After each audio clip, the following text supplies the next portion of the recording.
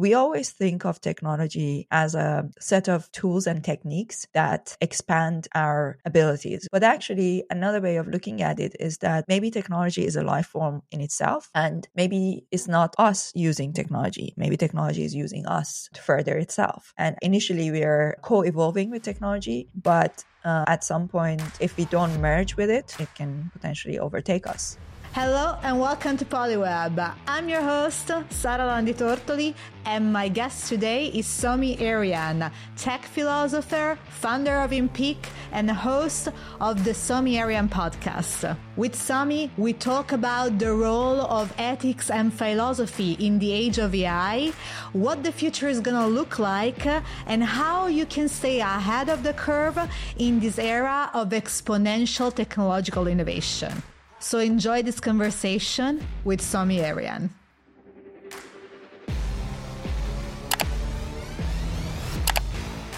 Somi, it's a pleasure to have you on Polyweb. Thank you. Thanks for having me. Me and Rumi. I'm really, super excited, and I'm a bit of a fangirl. I've been following your work and your podcast. And I think that what you're building at E15 is fantastic. So I'll try not to show too much the fangirl side and keep it, very professional. The pleasure is mine. All right. So, well, I mentioned already that you are the founder of E15. You also have your own podcast, which is the Somi Arian podcast. What maybe is less known about you is that you're actually a tech philosopher. And I want to explore more about this aspect during the conversation, because as someone that has built, technology, I thought that we could collectively be more prepared when it comes to the products that we build, and especially the impacts that it can have in the life of other people and society at large.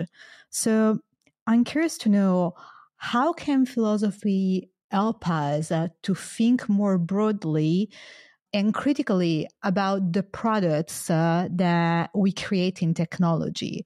And maybe you could give us some concrete example of that.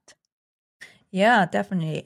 It's funny you say that it's a less known fact, because actually, way before I got into blockchain, I was writing about AI.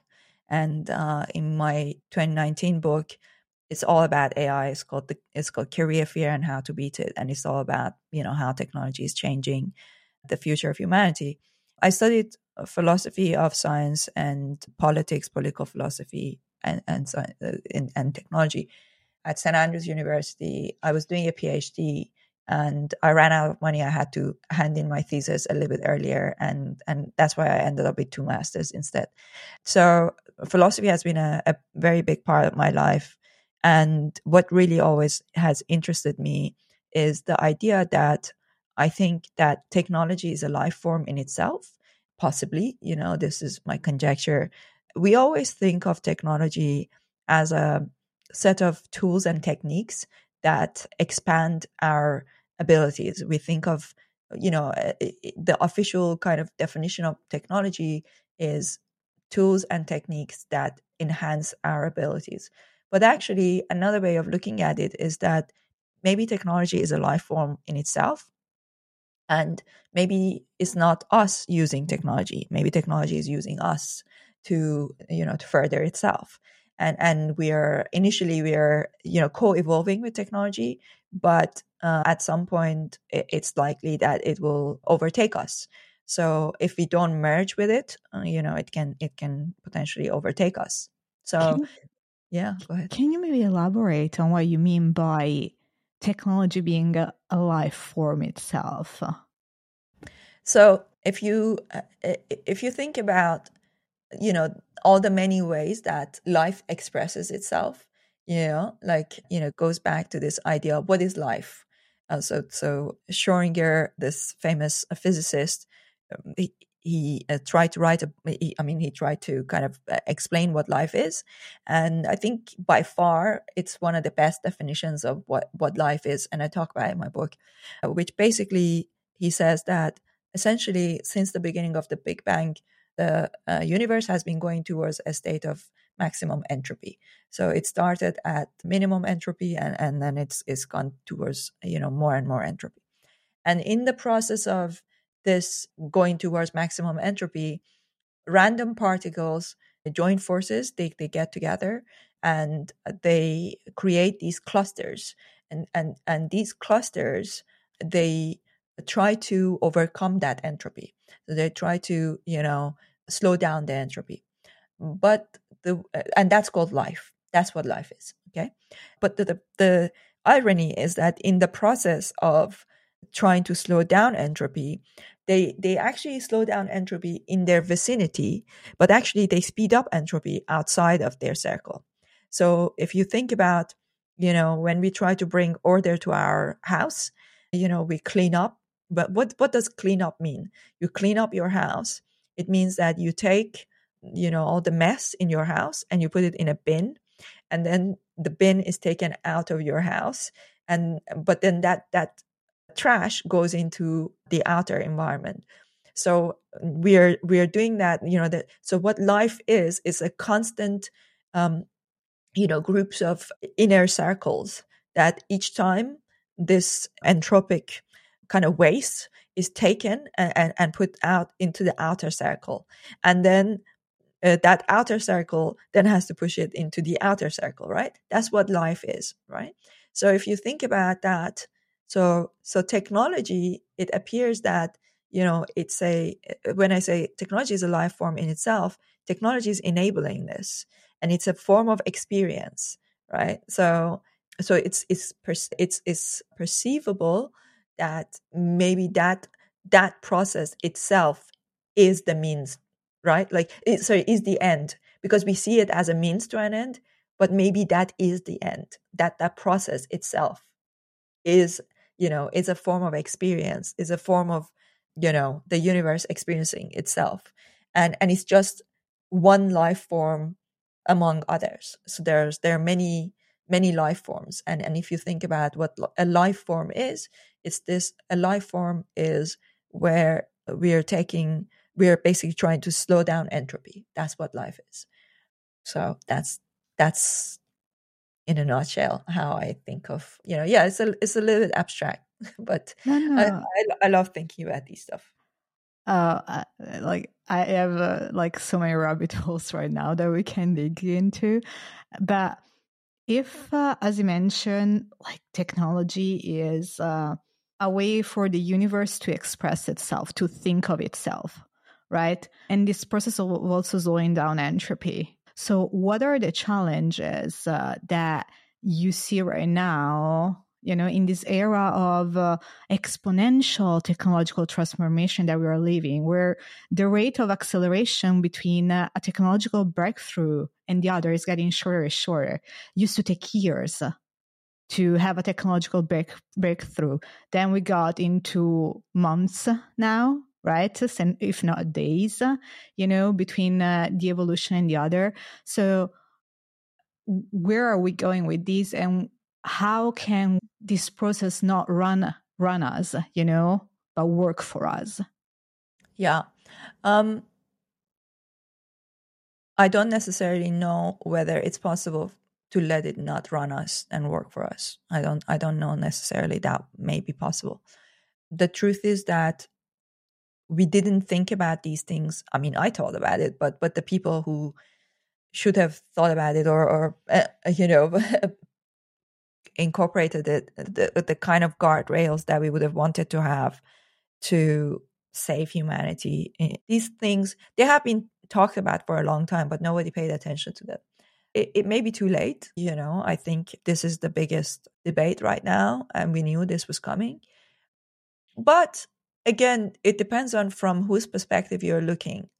Are you looking from the perspective of, if we were, if you think about, if we were the monkeys, and humans were coming along, and they were going to be a lot a lot more efficient, a lot better in many ways.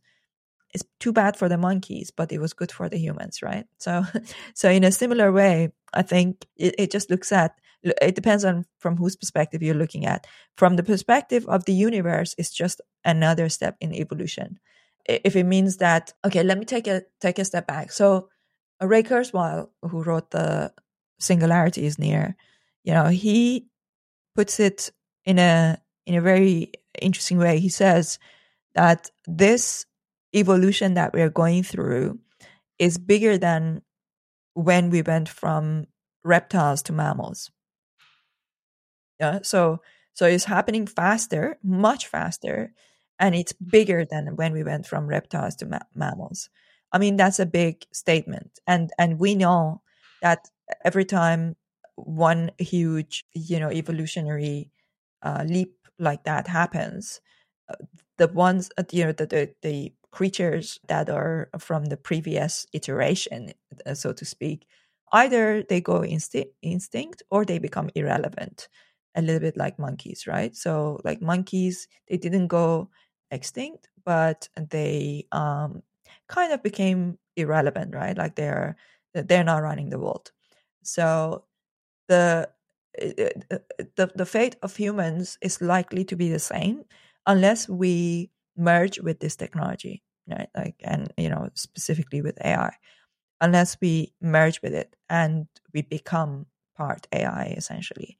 And I think this is going to happen very quickly. I think we'll probably see some of it in our lifetime, and I think in the next couple of generations, like there, yeah, it's just going to be very interesting. Part of it is also, it's a question of how much of the how much there is a need for physical experience, like how much of our physicality we need to maintain. There is an amazing this that I really like, and I've had him on my podcast, called Donald Hoffman. He's written a book called The Case Against Reality. So Donald Hoffman, basically, he's saying that the experience that we have now is not a physical experience anyway, right? He's like that this is a headset, and we are and he's got very interesting mathematical, half of it goes over my head, but he's got a very interesting way of putting it, that potentially we are not living a physical life anyway. This is just a very sophisticated virtual reality headset. If that is the case, if there's even a shred of truth to that, then our merging with AI it's got to be pretty smooth, I think. And yeah, like, it's a deep question. I don't know necessarily whether it's falsifiable at this moment. I don't know if there is a way that we can prove or disprove that, but I think we will soon have the ability to do that. What makes you think that we might be living at this very moment in a simulation? I don't think it's a matter of belief, because if it's a belief, then it becomes religion, right? I don't know if it's a matter of belief. I think it's a matter of, it's a theory. It's a theory, and it's a possibility. It's both a philosophical and, I'm not a physicist, so I can't tell you from a physics perspective necessarily, but I know physicists and mathematicians that have thought about it deeply, and philosophically it kind of makes sense, and it's a possibility. It's a very strong possibility that this is potentially we are living already in a simulation. Okay, I mean, now we go into like maybe the fantasy realm, but what is it on the other side of this simulation, if indeed this is a simulation, right? We We don't don't know. know. No, it's kind of like, the way that Donald Hoffman puts it is that, kind of like trying to try and say what is on the other side. It almost doesn't make sense, because it's a little bit like if you look at a video game on your computer. If you try to see what's behind it, you go into the computer. You're really just going into the computer, right? Like, there is no such thing as anything behind it, right? So it's entirely possible that the entire experience of life is one simulation in another simulation. And I wonder, I think that this race to, artificial intelligence becoming as powerful as it's becoming, it could help us solve that. It could potentially help us, tap into that. So maybe, maybe we could find a way to get to the source code of this simulation that we are in. Doesn't mean that we will figure out the next layers, but if there are next layers, but at least we will figure out what this life is. There are there are a couple of things that you mentioned in your previous answers that I would like to go back to. One thing that you talk about is the merging between humans and AI. But between this merging and where we stand right now, I think there are a few evolutions that needs to take place. What's your perspective in the way that we start from here, where we are right now, to ultimately being merged with AI, Yeah. and what are the challenges that we will need to face along the way? Yeah, so that's why I call myself a transition architect. In my book, I talk about the concept of transition architecture. I think that the role of, people who are able to stay at the cutting edge of this technology is to then help other people get comfortable. And I've been talking about these things for a very long time, but people didn't really think of it, on a daily basis. It's only since ChatGPT 4 that people are like, okay, this is like something is real happening, and people are starting to take it seriously. In terms of what we can do, the most important thing is really stay up to date with it. Stay up to date with it, learn it, use it, think about it deeply, take it seriously. I go to bed thinking about it, I wake up thinking about it, and my goal has always been, how do we maximize happiness and minimize suffering in this process? That's what it is. That's what transition architecture is to try and help other people to go from one transition to another while maximizing happiness and minimizing suffering, because it is going to be um, challenging, because it's like any other change. Every time there's change, there are challenges, and this is something that we have to be prepared for, because in the past you had tens of years, maybe decades. You had decades, sometimes you had centuries. So for example, from the first fueling mill to the industrial revolution, there was like a few hundred years. And then from first industrial revolution to the second, it was much shorter. From second to third, it was much shorter. From third to fourth, which is from digital revolution to artificial intelligence, is even shorter. So it's just getting, and next one is going to be quantum computing, and then it's going to be nanotechnology, right? So it's just going to get faster and faster. And the best thing that you can do is to stay educated, to stay on top of it, learn it, and keep an open mind, and like see how can you find your place in it, right? So to find your place in the world, and Yeah. be ready for the fact that you have to constantly move, right? So like Yuval Noah Harari talks about this, that he's like, in the past our identities were like a house. It was like you had a strong foundation, it was like a house. But now it's more like a tent. So you need to be ready to constantly take this tent, close it, and then open it up in the next station, right? So you're constantly moving. How is identity? Like going back to Mhm. Harari, I read the book. This was, I think, Homo Deus, right? Homo Deus, Um, yeah. yeah. So staying on that lane, how can one rethink identity and purpose, meaning in the age of AI and continuous disruption and innovation? I think it's like, look, purpose is something that everybody has to define for themselves, same as identity. Like I think of myself as a tech philosopher and a transition architect. That's my identity. Everybody has to define it for themselves. Like, that's my purpose. My purpose is to help this transition happen in a as smooth as possible way, right? Whatever this transition is, I feel like we're going through a transitionary period. There's a, I feel like that's my purpose. I'm here to help with that.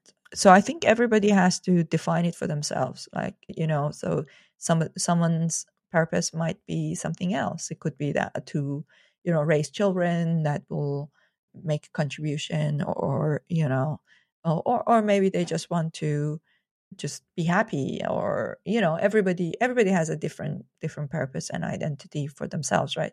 But that's something that you have to define for yourself. So in my book, actually, I talk about this. There's a chapter called knowing yourself, and there's another chapter called finding your place in the world. And it's these two things. So you need to understand your personality traits, and then you need to understand how you find your purpose or your kind of mission in the world. To me, that is it's not about the end, it's about the means itself, the journey itself. Is there anything that helped you define for yourself, your identity and your purpose? And how are you reinventing your identity and your purpose, to keep up with the changing of the technological landscape? I reinvent myself every day, every single day. Like it's not, like I've already changed so much in the past, like even the past year, even the past month. I'm constantly changing, right? So I meditate. That's something that helps. Think deeply, go for walks. Try to just like calm my mind, and it almost feels like you're kind of like downloading the information. I feel like, I used to think, like, when I was in Iran, I grew up in Iran. um I used to think that, living in Iran, there are many reasons why you could go to prison, because, if you're against the government, if you have your hair out a little bit, if you're like, not fully dressed the way that they want you to dress. So many reasons. You could go to prison for holding hand to, with the opposite sex, or, to go to a party or anything. I used to think that if for any reason I ever ended up going to prison there, whatever happened, I could just be in a room with no books, and I could still grow. Like, I could just like be in a prison cell and still grow. I think I think there's just like so much that it makes me think a lot about ChatGPT and how it's learning. I just feel like we have so much knowledge that is within us. We can, we can just learn even without anything. Like, it just by thinking. Some people call it wisdom. Just by thinking or meditating, it just comes. I also want to circle back around another thing that you said before. That was related to when you were talking about people that build technology, and the impact that these have. You said something along the line that the people that should have thought about it should have done so, already a while back, and now it might be too late. But so, as someone who has built technology, like for context, I'm a product manager. Okay, so. And I used to make, the calls. What do we build versus what we don't build, right? And the way that we make those calls is, okay, is it aligned with the company strategy? Is it aligned with the OKR for my product, which stands for objective and key results, right? Is it what our users want? But we never really think more broadly about the consequences that our decision have. And I really do believe that people that work in tech today have much more power than what we give them credit for. I think it's very understated how much power do they have. Sometimes more power than even an elected politician, because simply what they build is on a global scale whereas, politicians operate on a national border level, right? And technology is so much more pervasive. But at the same time, we don't have the tools. No one trained us to understand really what are the consequences beyond the impact on the company bottom line, right? So I wonder, how can people that work in tech and build products could be trained? Which are the type of questions that we should ask ourselves when we build technology? I mean, the truth is that it's too late. Like the technologies have been built already. It's now going into an acceleration phase. And the decisions should have been made by people who were building it maybe several years ago. And one of the issues here is that the majority of our technologies are built with it's kind of based on Western male logical thinking, which is very Apollonian. In Nietzsche, I studied Nietzsche. I'm a Nietzschean as a philosopher. He's got this concept of the birth of tragedy, and it's about the Apollonian and the Dionysian, gods, and ways of thinking.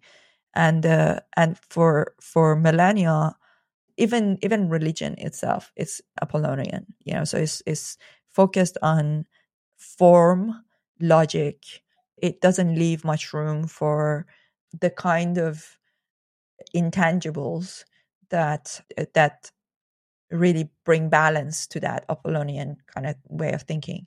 And I always think of the Dionysian as more like female, and Apollonian as more like male way of thinking. And also, I would say maybe Dionysian is a little bit more like almost like Eastern, and Apollonian is a little bit more Western. So none of this is it's not like clear cut. It's just like roughly speaking.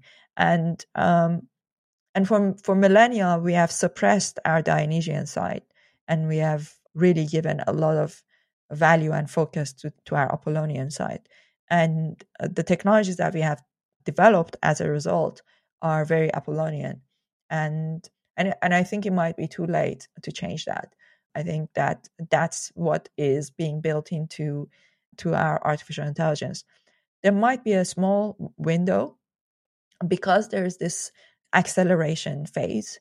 It could be that within the next 5 years, we could bring in as much Dionysian, balance to this technology that might help. And I don't know exactly what that looks like. I just know that when you are in it, if you have an opportunity to be one of the builders, and that's why I'm building, in Peak. If you have the opportunity, if you get the funding, if you get the a seat at the table, you can bring that flavor and some level of balance to it.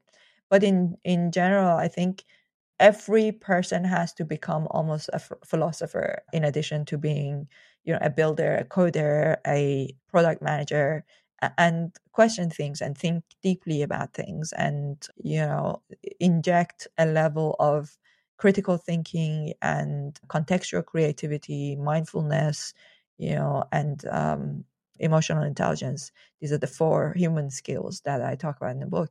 And we need to bring those things to whatever it is that we build. But whether the question is like, okay, let's say you are working in a large corporation and you are a product manager, whether you can change the course of history, probably not. But there have been people who have done that type of thing. There was this guy called Frederick Taylor, who I think in the 1900s, he was basically a manager in a company, and he was the person who created the whole concept of scientific management theory, and the entire way that we still run our companies, the way that people come into the company, they have a start time, they have a end time, the way we pay people by the hour, that's still based on what Frederick Taylor came up with, at that time. And he started out as a manager. So that one person that really impacted, and there was a time that worked really well. It doesn't work really well anymore, and we are figuring out that doesn't really apply to the modern workspace, right? Or the whole concept of work is changing. So when it comes to, we need people who can rethink these things, or they can rethink what it means to work, what it means to find purpose. So one of the things that I think we will find purpose is in communities, and that's why I'm really interested in Web3, because I think that Web3 is, there are ways that people can find meaning in digital ownership, in digital assets development, building businesses, building communities around it. And this is one of the things that I find interesting about Web3, for example. Yeah, let's stay maybe in Web3 and talk about InPeak and what you're building. I have a couple of questions here. The first one being, you mentioned just now that as someone that, also builds technology, whenever you're building something, you can inject, this new type of thinking in whatever it is that you're doing, right? So I wonder, how does this manifest in Peak? What are the questions that you ask yourself in the way you're building your company, and what's the impact, the change that you want to have in the world? I'm building a platform that will enable creators to build communities, and to build communities, and to make a living from that directly with their communities. So there will be a sense of co-ownership. There could be a sense of, it's different to the way that we build communities in Web 2. In Web 2, you don't really build a community, you build an audience. So I think that Web 3 is where you can actually build a community, and you can build it in a way that your token holders, for example, that they also share in the the good things that happens as that company grows, right? As that business grows. It can be in the form of rewards, it can be in the form of experiences, but I think there are many ways that we can get creative with digital assets, and creating experiences. So it's not something that I necessarily personally created, in the sense of, like, I didn't invent this. It's an evolution. It's a simple evolution. If you think about Web 1, or before Web 1, before the internet, marketing or advertising or building, a company was a broadcast. You would have to you would have to spend a lot of advertising dollars, spend money like that to build. Then after the internet, it became a dialogue. So it was a broadcast, then it became a dialogue. Now it's dialogue and ownership. So that's what I'm hoping to contribute to. I heard you in couple of your podcasts, and especially, like, comes to mind the episode that you recorded with Kevin Rose. You were talking about the business models in Web3. And in particular, you were talking about the royalty system in the space. I wonder, since then, how has your idea evolved when it comes to business models, and what do you see being the biggest challenge, or perhaps also the biggest opportunity in this area? I would say that the biggest challenge is that the fact that tokens are tradable and transferable makes it very complicated to create a sustainable business model that will help create a recurring revenue for a business. So the whole concept of, maybe we need to rethink recurring revenue itself, but for a business to be sustainable, so that it can pay its team and expand and build things, there needs to be some form of recurring revenue. The problem is that in Web3, people are selling, like a large amount of tokens, and it's a little bit like a Kickstarter campaign, basically. And then they would, if it's a successful sale and if it's a big enough thing that it gives them a large amount of capital, and then the builders expect to still have recurring revenue, while the buyers are expecting for the price of their tokens to go up, and people come in at different price points. So I would say that in a nutshell, the problem of Web3 is that that there's a mismatch between the expectations of profit, essentially, which is why, some people, some regulators are suggesting that these are maybe securities. So the truth is that it's just like there's a mismatch, there's a discrepancy between the expectations of the holders and the need of creators. So that's the biggest problem. So that's something we need to solve. Is in one word, is the hyper financialization. So that's a problem. It can be a good thing if it's managed well, but like anything else, when there is money involved, it creates a type of game theory that, and the problem with game theory is that in the end, most of the time, everybody loses. Yeah, it's a zero-sum game most of the time. Yeah, because even if financially the community or that the creator is successful, the holders will end up being unhappy unless the price is constantly going up, and it's impossible to maintain that. I wonder often about that, about the sustainability and the tokens. Like, if you think about it, so token holder end up becoming sort of, they are basically investors, in the project. But the problem is that most people are not VCs. They are not trained to wait for return, and they want immediate return. So I wonder, have you thought of a way or found a solution for this type of dilemma? Keeping the community involved. Okay. It's very difficult. It's something I'm working on. Yeah, it's something I'm working on, and we are going to test a number of things. One option is that the token that you buy is not the membership itself, but it's something that gives you the right to get a membership at a lower price or something like that, or you get a certain amount of time free, and then after that, you make a small contribution instead of, right now it's like people have to sell so that you get a royalty, and that's why, and then people don't want to pay a royalty, right? So no, I don't have a solution for it yet. It's something I'm working on, and we are going to test different models, but I don't think anybody has a solution for it yet. No, it's very difficult. And I think that the testing approach perhaps that you want to implement is, see what works, is the right path. Somi, maybe we can do a round two at one point when you finish your testing, you find the solution for this dilemma.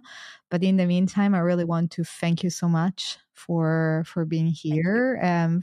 It has been a wonderful conversation. Thank you. I appreciate that. Cheers. All right. And for listeners, see you next time. Bye.